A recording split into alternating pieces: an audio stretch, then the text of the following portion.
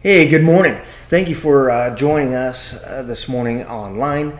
This is February the 14th, 2021, and we are gathered this morning due to some weather conditions and poor travel conditions as we made this decision last night around 4 p.m.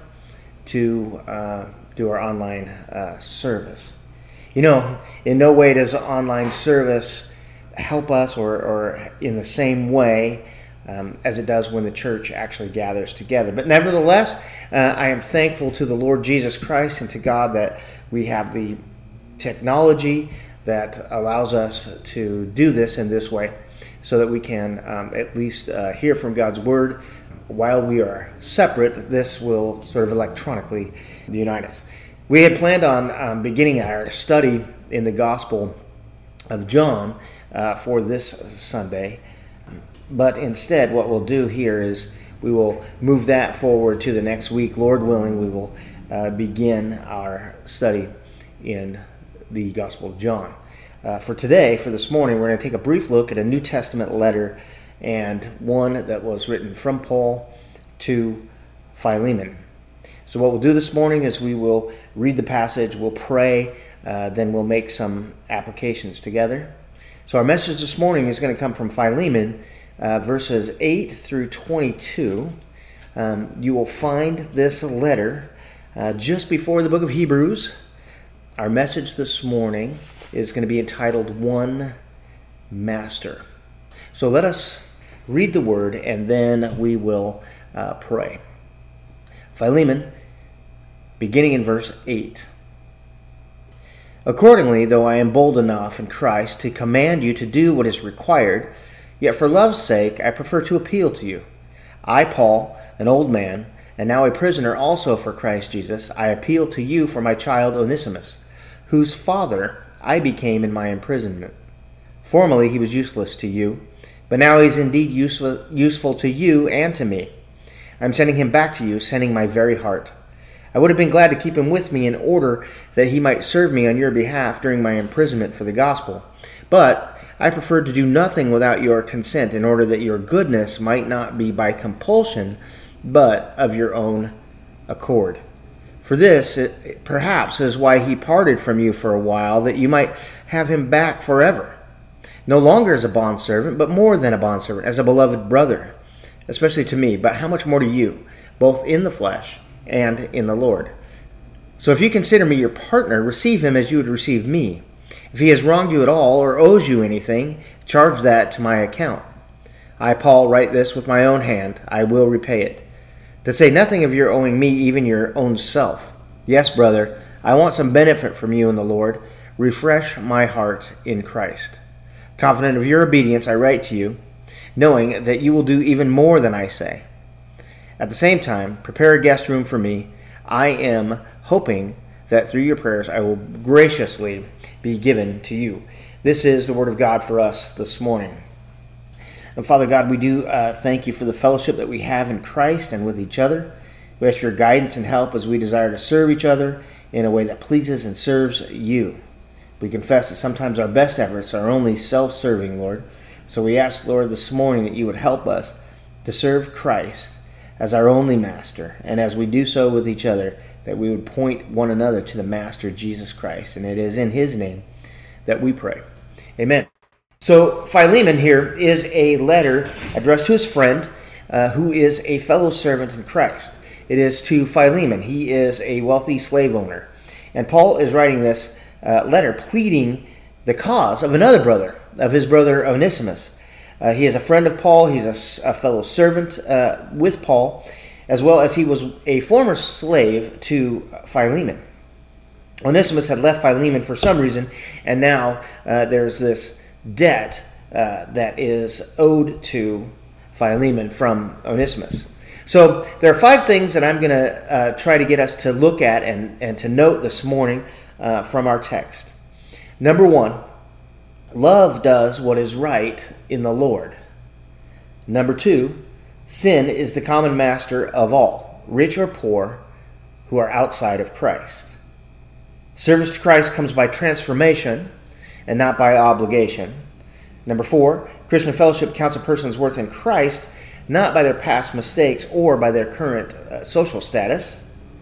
Christians sacrifice themselves, number 5, and their comfort for the sake and honor of others and for the sake and honor of Jesus Christ.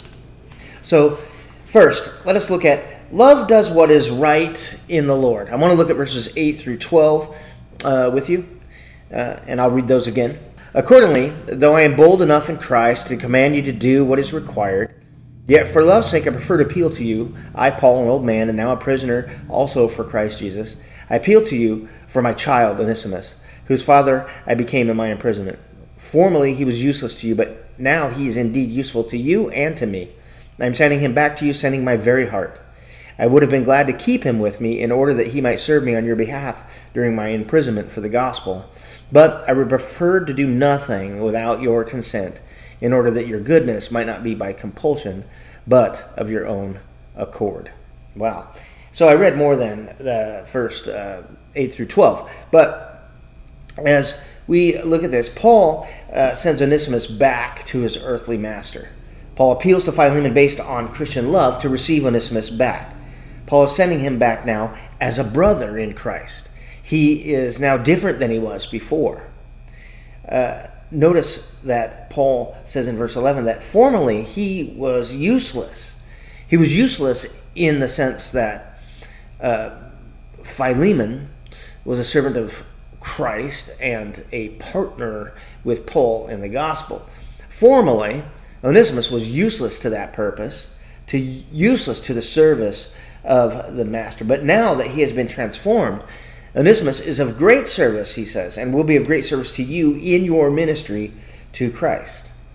We should note that although Onesimus is a new creation, in love for both of them, in love for both Philemon and Onesimus, Paul does not release Onesimus from his obligation to Philemon, nor does he release Philemon from his earthly obligations. Paul loves them both, and he wants them and explains to them and also does in himself what is right in the Lord. See, our position in Christ does not negate our worldly obligations, even to our worldly masters. Paul would do both men a great disservice if he let either of them shirk their responsibility to each other in the service of Christ, which is why in verse 9 he says, I appeal to you for love's sake. I could command this of you and make you do it, because that would be a right of me to tell you to obey. But I appeal to you by the love of Christ that for love's sake, do this. You see, when we've wronged someone, even though the other has forgiven us, it is still on us to do what is right by them in the Lord. We're responsible to do what's right in the Lord, even at great cost. Point number 2 is that sin is the common master of all, either whether you're rich or you're poor, whether you're slave or whether you're free. See, he says, I appeal to you, an old man, and now a prisoner for Christ. So he's talking about himself, right? He's a prisoner for Christ. I appeal to you, my child, whose father I became in my imprisonment. So Paul's talking about his own imprisonment to Christ, and for the sake of the gospel, he is now imprisoned. And what he says to him there is for them to recognize that Paul is an old man and also a prisoner of Christ, as is Onesimus, as is Philemon, because they are all now slaves to Christ. Paul reminds Philemon that Paul, a prisoner for Christ, is now a slave to Christ, as are his brothers, right? And in verse 19, Paul reminds Philemon that he was once a slave to sin too, and had it not been for his own proclamation of the gospel to Philemon, Philemon would still be enslaved to sin. When you look at verse 19, it says that you owe me even yourself, which is what he's saying is that I was the one who brought the saving gospel to you, right? So what I'm asking of you Yeah, you owe that even to me. You owe me an indebtedness for having brought the gospel to you, right? So he's kind of trying to put the level the playing field here. Onesimus, Philemon, Paul, and me, and you, and whoever we are, whether we're rich or poor, whether we're free or a slave, we were all at one point in bondage to sin. We served sin as our master. But now, in Christ Jesus, we are no longer slaves to sin, whether we're rich or poor, whether we're a slave or free, but we are bondservants. We are willing slaves to Christ and obligated by the gospel to live according to Christ, to receive one another as Christ has received us. This is Paul's appeal here. Receive him in Christ as Christ has received you, right? And I would appeal to you to do this by obligation, but I really want to appeal to you that if the love of Christ dwells in you, then you will indeed love as Christ loved and receive this brother back to you. So outside of Christ, remember that we all serve that one same master, sin. But in Christ, we all serve the same master. We all serve one master, and that one master is Jesus Christ. Back in the late 70s, Bob Dylan wrote a song that said this: you're going to have to serve somebody. It might be the devil, or it may be the Lord, but you're going to have to serve somebody. We are either slaves to sin, which leads us to death, or we are slaves to Christ, which leads us to eternal life. Number 3, service to Christ comes by transformation and not by obligation. As we look at verse 14, he says, "But I prefer to do nothing without your consent, in order that your goodness might not be by compulsion, but of your own accord." So again, it's emphasizing what he said at the beginning, is that I could command this, and that you should do it just because that's what's required of you. And he says, I'm sending him to you, and I wanted to do so with your consent, so that you do this out of the goodness that God has done towards you, and out of the overflow of that goodness, that it would not be by compulsion, but it would be of your own accord. It would be because you have been transformed in Christ, and therefore now you live in a new way, and you love in a new way. And I want you to, by example and by obedience and by faith, to do this towards this brother, Onesimus, right? So this service to Christ comes by transformation, not by obligation.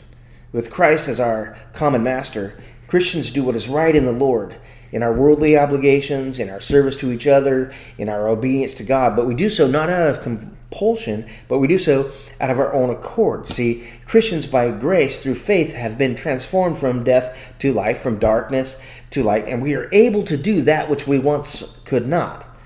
Christians have been transformed, you see. Obedience to God, pleasing God, loving others is now possible because of God's grace, because of our union with Jesus Christ himself.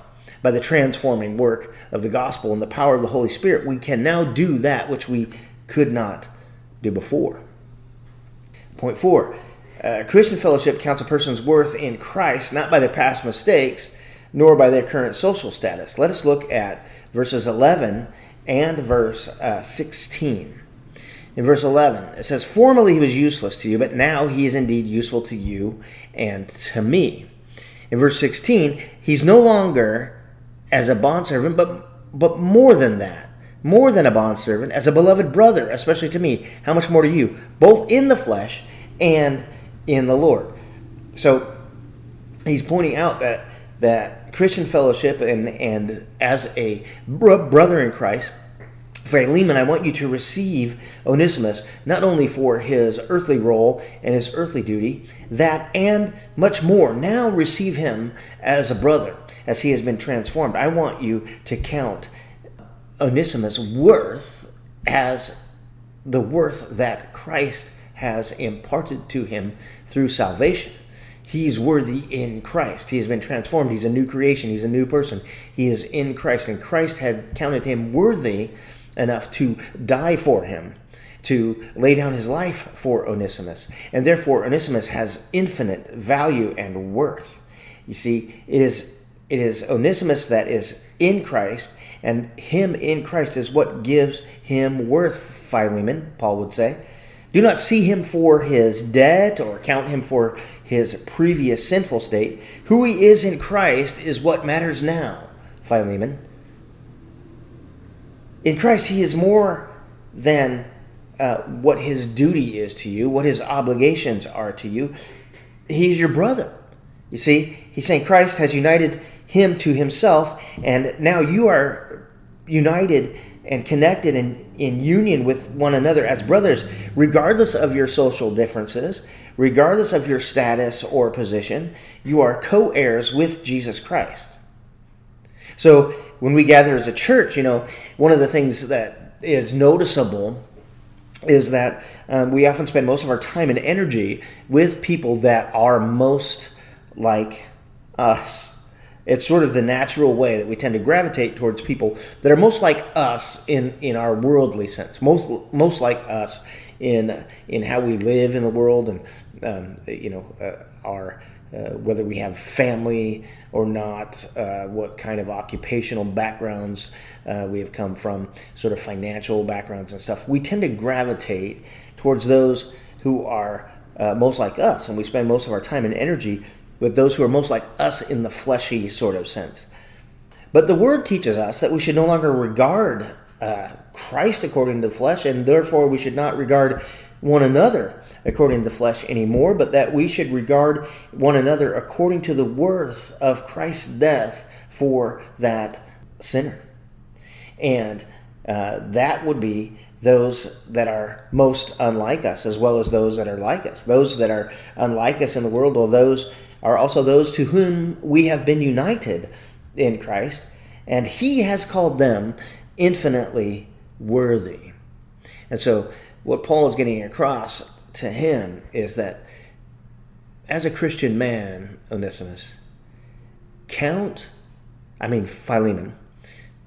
count Onesimus' worth as who he is in Christ Jesus. Not by his debt that he owed, not by his position that is lower than yours in status in society, but view him, understand him, count him as a person worthy of Christ Jesus. And then you can receive him back in love. Now finally, point 5 is Christians sacrifice themselves and their comfort for the sake and honor of others and for the sake and honor of Christ. What I'd like to emphasize to you is that especially verses 17 and 18, but and beyond that, but 17 and 18 specifically, this is the heart of Paul's letter to Philemon. This is Paul's example. This is Paul's teaching to Philemon regarding Onesimus, and the heart and teaching of what it should be in our church as it concerns what Christian fellowship and Christian love looks like by example. So let us read verses 17 through 20 once again. So if you consider me your partner, receive him as you would receive me. If he has wronged you at all or owes you anything, charge that to my account. I, Paul, write this with my own hand. I will repay it, to say nothing of your owing me even yourself. Yes, brother, I want some benefit from you in the Lord. Refresh my heart in Christ. So, again, this is the heart of the letter. This is the heart of Christ. This is the heart of Christian love. This is the heart of what fellowship, real koinonia fellowship looks like as we gather in the church. Paul says to Philemon, I know this. I know that you love me, and I know that you have been my partner in the gospel. So when I send Onesimus to you, receive him as if you were receiving me. If he owes you anything at all, I will repay it. If he has wronged you, then count that wrong against me. What an example of what Paul has taught to the Romans concerning outdoing one another in showing honor to one another. If it costs you something if it costs something, Philemon, for Onesimus to be reconciled to you, Paul says, then I will pay it. I will sacrifice my rights for him. Even though you really owe me in the Lord, and you owe your position in the Lord on account of me, Paul says, even though I have right to command it by merely my position as an apostle, right? Paul, as an apostle, could have just commanded him to do this. And he says, but in love, I want you to do this, not out of compulsion, but out of the transforming work of Christ in you. I want you to receive him. So if he owes you anything, I'm going to lay down my right as an apostle to tell you to do this. I'm laying down my rights for Onesimus. I'm willing to sacrifice whatever it takes that you and he might be reconciled, because that is what is right in the Lord.